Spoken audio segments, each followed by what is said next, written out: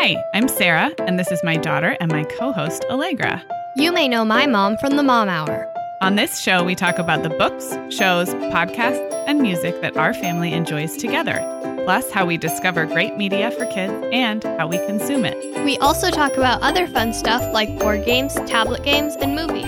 Today's episode is all about going to see movies in the theater. This was a listener suggestion. So we're going to talk about going as a family, taking little kids to the theater, big kids, the whole thing. I can't wait. Come on, Mom, let's get started. Okay, everybody, welcome back. So, like we said, this episode is all about going to the movies with your family. This episode idea was from Anna Hall. She sent us a great email, and we decided to make it into an episode. I love this. We've gotten so much great email from you guys out there listening, you and your kids. So please keep those coming. Our email address is hello@kidliteratepodcast.com. And Anna's question was so good because, Allegra, I have to admit, we've brainstormed a lot of topics for this podcast, and movies in the theater was not something I thought of. So great idea, Anna. Yes. Okay, so what I thought we could do is I'm going to ask you some questions, Allegra. I'm going to interview you about your experience as a kid going to see movies in the theater. So we haven't really rehearsed this. So I'm just going to put you in the hot seat, ask you some questions, and we'll go from there. But Anna, we will circle back to your question about whether an almost 3-year-old might be ready for a movie theater experience. So we'll circle back. So Allegra, do you know what your first movie in the theater was? I think it was The Lion King. It was. So this was actually a great story because Allegra, as a toddler and preschooler, was very easily, how would you put it? Scared? Frightened, nervous. Yeah, she was a tentative personality. And we had started showing some shows and movies at home by age 2 or 3. But often you were scared. You didn't like it or you had to shut it off. So we did not think you would, when you add the big sound and like the big screen and all that, we were like, this is a recipe for disaster. But the cool thing was The Lion King was a Disney movie you had seen at home already on... I loved it. Yes, we loved it. Pretended Lion King. Yeah. And I think you guys got really tired of it. Yeah, it was. So you were already super into it. And it turned out it was the 20th or 25th anniversary. There was some reason that they were re-releasing. Now, keep in mind, this is way before they did the recent, it's not really live action. What do you call that? The recent update of Lion King that came out just in 2019, which... side note is also great. Also saw that in the theater. But we're talking about the original animated feature. They re-released in the movie theater when you were about 3, a little over 3. And so we got a babysitter for your brother and we took you and you were 3. And I have really cute pictures of you picking out your candy. And we really tried to make it a fun experience. So contrast that probably to your youngest sibling, Violet. She probably doesn't even remember her first movie in the theater because we started taking her. Because it was like when she... Oh, actually, I think I do. I think I do too. It was like a polar documentary. Oh, that might have been... She was like maybe 6 months old. Okay, She was really young and you had to take her out halfway through because she started getting fussy. But yeah, it was like Disney nature ice and snow polar documentary. I think what you're remembering is actually one of those IMAX films at a science center. I think it was at the Arizona Science Center. That would make sense. So you're right. That is like a movie theater experience. I probably wouldn't have bought her a ticket at that age, but we were already there. I think her first real movie in the theater was The Good Dinosaur. Oh, we saw it on yeah, Christmas Day or the day after Christmas or something. And she was just shy of 2. So she was still 1. And she actually did great. But that's just kind of a contrast because when your older siblings are already going to the theater. She's already seen the 4th Harry Potter movie. And I didn't see a movie till I was like 4. Right.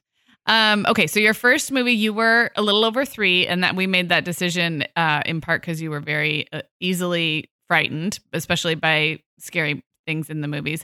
And the fact that it was a movie you'd already seen made it much better because you were familiar and you did great. Do you have any specific unpleasant movie memories from movie theaters? Like anytime you got really scared or overwhelmed, or has it mostly been pleasant? Not scared, but some movies are not great movies. So tell me more about that. What kind of movies do you not like to see in the theater? Just like the ones that are really predictable. Okay. I don't like predictable movies or books. Okay. Well, that is a fair statement. You and I actually walked out of a very popular kids animated feature. Oh, do you yeah. remember that? I feel a little bad because it's a well-loved movie, but you were like, I got to get out of here. And I was like, I can support that. Do you remember what it was? Incredibles 2. It was Incredibles 2. Honestly, now I don't think I would mind it. It wasn't that long ago, but like I watched the new Star Wars movie, which is very intense. So yeah, I don't think you were scared by Incredibles 2. It was extremely action-packed. And I was expecting like the funny Incredibles 1, like yeah. I like all the stuff from the Incredibles when they're in their regular house being incredible in their regular town. And the second one is mostly like the super action hero stuff. And that's not really my thing. Yeah, either. I don't like the Marvel stuff Yeah. So anyway, so you mostly have positive memories of going to see movies in the theater now? And especially the food. I love the food. Okay. Well, I was going to ask, but before we get to favorite snacks, would you say as a family, so coincidentally, we're recording this on a day where we're headed to the theater in a little bit, but would you say we go now as a family? You guys are 11, 9, and 7. What would you say? Every couple months, maybe? Yeah, maybe every other month, but not like on schedule, not like you can only see a movie. Right. But I think like if there's a good one out, we could go. Yeah, I think that's about average. Yeah. Like we don't go a ton, but we're not like once a year. Right. Have you ever gone to the movies in the theater just with a friend? Yes. Well, without you or Reed or Violet or Dad. I went to see Toy Story 4 with my neighborhood friends. Oh, that's right. That's fun. And so there was a grown-up with you, but you were kind of with a group of friends. Because I remember being about your age, and that was something we started to do a lot as groups of friends, is get dropped off at the theater and go see a movie. So that's really fun. And I remembered one other kind of like a little bit less great memory. Do you remember when you and Reed went to see Coco and you were with a family friend? Do you remember? Was it? No, it wasn't Coco. It was the other really emotional one. Inside Out. That's the one I was trying to think of. You and Reed went to see Inside Out. You must have been about 5 and 7, maybe, to see Inside Out. And you were just with one family friend, the dad, who had like 4 or 5 kids with him. Do you remember liking that movie? I didn't like it, but it wasn't intense. I just don't think it had a great storyline. What I keep hearing about Inside Out, and I haven't seen it, is that grown-ups love it because it addresses a lot of things that are, important to grown-ups, like sharing your feelings and recognizing your feelings, but that kids are like, I don't get it, or I don't love it. That's not, I'm sure there are kids out there who do enjoy it, but the people I have heard rave about that movie are all grown-ups, not kids. And you guys went, and we didn't know anything about it. And Reed was pretty little. He was probably like a young 5, like just turned 5. And it was pretty intense for him. I just remember not liking it. It didn't have a great storyline. And kind of hard to follow. And I remember the dad, Ben, who took you guys, being like, yeah, Reed was a little, I don't know if he cried or if he was, it was too much for him. And as parents, we weren't there to help him. So I guess all of what we're saying here comes around to the fact that movies in the theater are bigger, louder, more intense. You pay more money for them. So it's kind of like somebody at my school, they did a project on like sensory problems, and like they had an idea where like you could put earplugs on, so then you could control the volume of the screen, so it like went into your ears instead of big sound systems. Yeah, that's really smart, because that is a big part of it. And there's a lot of kids out there, whether they have true sensory issues or not, who are just overwhelmed by the lights and the sound. And if you don't, for the most part, except for you, when we got to see The Lion King, for the most part, it's a movie you've never seen before. So you also, even as parents, we try to like look it up on Common Sense Media or read the reviews, but we don't always know what's coming. So I guess for us, it's always been sort of carefully chosen. But now that you guys are a little bit older, we do have fun. We do have fun going to the theater. All right, Allegra, you're doing great. I'm going to ask you a couple more questions that have to do with kind of the experience of going to the movie. So first, how do you feel about previews, and what do you like? Tell me about how you like to, do you like to get to the theater early? Do you like to get your stuff first? Where do you like to sit in the theater? Like, if you could design that whole experience perfectly, what would it be like? Well, I like popcorn. Okay. We knew this was coming back to food. I like food. You may not know this about me, but I like food. And so I like popcorn and candy. Okay. And ices. Yeah. Okay. And all of the movie theater food. Do you like to get to the theater early? Yes, but not so early that I have to sit through all of the Nuvi and the previews. And Okay. Well, you bring up a good point because previews is different from whatever they have playing before the previews. like, come to Hogue Pediatric Care. I'm like, what does that have to do with the movie? So yeah, there are those looping advertisements and very weird third-party, entertainment content that's playing. That's different from the actual previews. Do you like the previews themselves? Most of the time. Yeah, I do too. Yeah. I think when we first started taking you guys to movies, it was fun. We'd been out of the movie theater life for so long that it was fun to see what else was coming out. And obviously, when you go to a kid's movie, you're going to see previews for kids' movies. And so I felt like as a parent and consumer of kids' media, I was like, oh, this is great. Like I get to find out what else is coming out. So I like previews in general too. Yeah.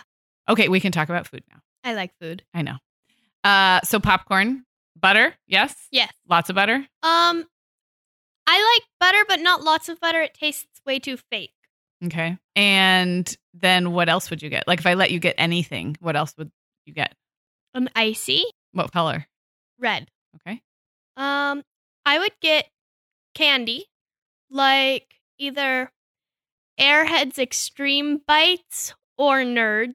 Okay. So yeah, you kind of like the fruity, Or soury. Reese's. Those are the one. Reese's Pieces, Reese's right? Pieces. I like yes. Reese's Pieces a lot.